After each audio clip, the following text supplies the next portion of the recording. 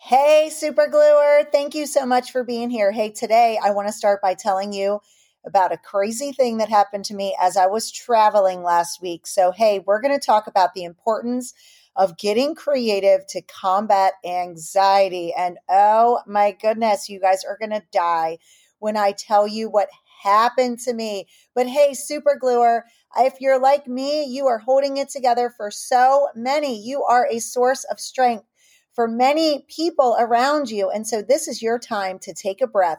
We're here to get real, share in a morning prayer, and gear up for a kick-ass day. So let's just jump right into it. So I think you know that 2 weeks ago now, I was in South Texas giving a presentation. Oh my gosh, y'all. So I am in the middle of, first of all, let me back up and say, like, the whole setup was atrocious. It was an enormous gym, a big high school gym, and my computer and the hookup to the screens and everything was at one end of the room.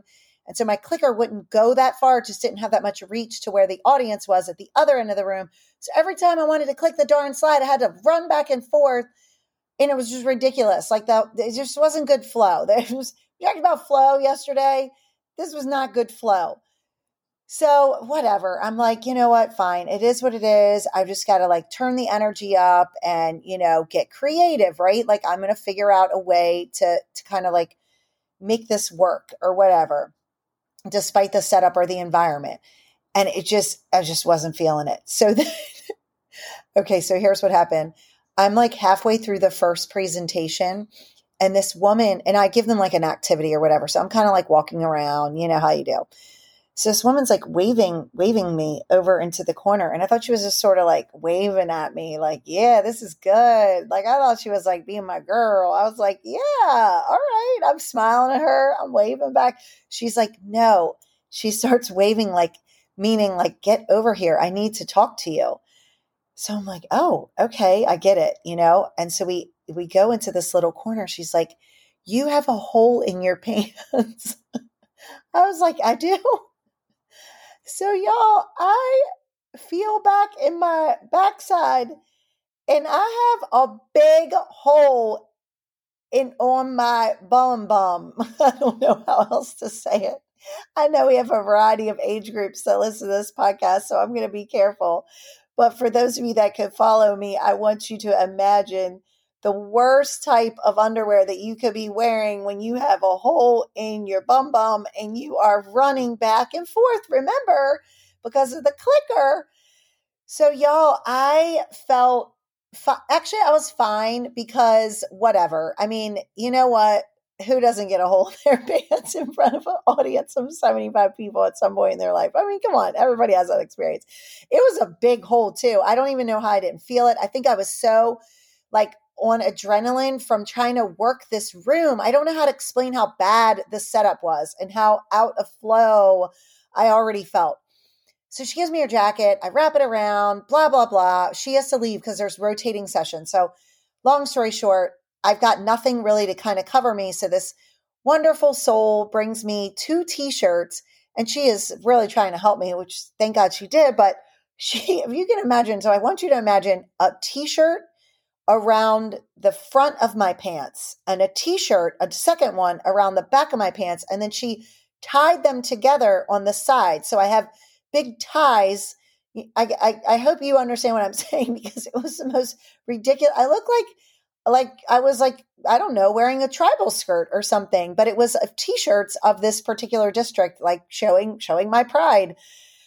So I have to address it with the second audience of why I am looking like this. So anyway, the point is, I don't think in reflecting on it that I really cared so much about the whole, because I'm pretty like, I don't know. I think after all the things I've gone through in my life and all the health stuff and all the times that people have seen all kinds of stuff, it doesn't really bother me as much anymore. It was more like I did not feel like I did my best job. And oh my gosh, I just hate that, right? And here I like talk to you all about self-compassion and being kind to yourself. And, some days are better than others. And I just really did not feel like it went well. I just did not feel like I was connecting with them. It was a high school audience. It's just not my jam. I'm not as well versed in some of the, I don't know. I just felt off. And I think if the room setup were different, that environment were different, everything would have been different. So I wanted to talk about this today because when we talk about creativity, we're really talking about, really allowing ourselves to work in our best environments. And it's hard to get creative when we're not in the best environment. Does that make sense? So our space has a lot to do with how we feel emotionally and physically when it comes to being able to be creative and produce new ideas or expand on ideas or have synergy. And environment really does matter. So there's some quick wins I want to talk about. But overall, what I want to say in today's podcast is it's all about the environment. And if, looking back, I'm like, if I am ever in that situation again, I will have to take control of the environment, move the tables, like move things around. And they were really great about like wearing masks and being good about distancing and the community. And not to stereotype, but I was kind of surprised that in South Texas it was like that, just from stereotypes that you see on the news. And that was really unfair of me because that was exact opposite. Everybody was wearing a mask. So I wanted in the back of my mind to be really cognizant of the environment and keep people distant. But I think I could have done a different setup, and I should have just done that. But whatever, it's fine. So how did I get over it? Okay, so I get on the plane and I'm heading home and I'm like, I just felt kind of yucky and off. And so I was thinking about all the things that I say to other people, and trying to remind myself of that. But I will tell you that music has a soothing capacity, right? And we know this. So like, do you ever notice that about yourself? Like if you listen to your favorite song, you get a little boost, like it just changes your mood. So I put on a kick-ass playlist and I utilize music to just kind of restore my emotional balance. And I happen to really love Christian music. There are a lot of artists that, I really, really like, but everybody has a different taste in music. What is funny about music, I will say, music related to creativity, is that every time I travel, I have this weird thing. It's not weird, actually. It's a fun little thing I do to spark creativity, but whatever the station is on the rental car, I have to leave it on for at least 30 minutes. So sometimes I'm listening to music that I would never pick. But it's been interesting. I've actually had some cool experiences with that. And if anything else, I want to invite you to just remember the power of music today, that music can help to motivate you. It can motivate you to exercise. It can motivate you to do chores. It can motivate you to finish your work. And you can use music to celebrate progress, right?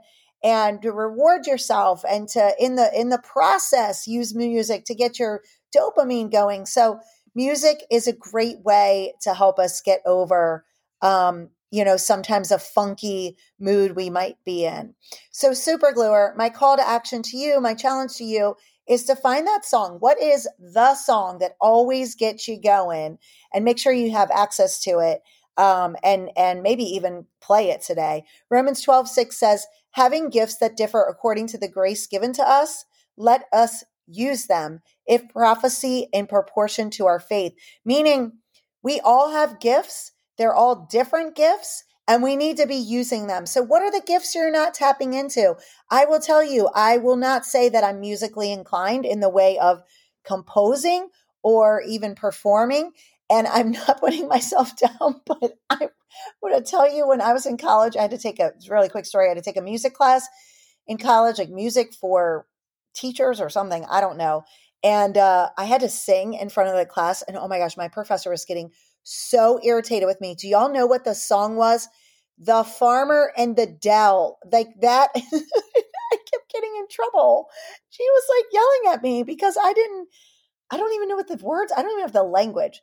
So maybe you are musically inclined, or maybe you're like me and you just love that other people have that gift. Use it. Use it in whatever way allows us to be uplifted. Let's get ready for a morning prayer. Hey, Father God, we love you so, so, so much. Thank you for getting us through the yucky stuff. Thank you for giving us the gift of creativity that comes from artists who make beautiful music, who create songs that really do uplift us and put us in the right mood. Help us, Lord, when we get so grumpy and down and hard on ourselves. Help us to turn to you. Help us to to listen to music and voices that lift us up. Help us to be able to use our creative outlets to have wisdom to repair frustrations and to build ourselves back up. We ask this in Jesus' name. Amen. Hey, super gluer, get out there and have a kick-ass day. And hey, don't rip your pants today. Bye.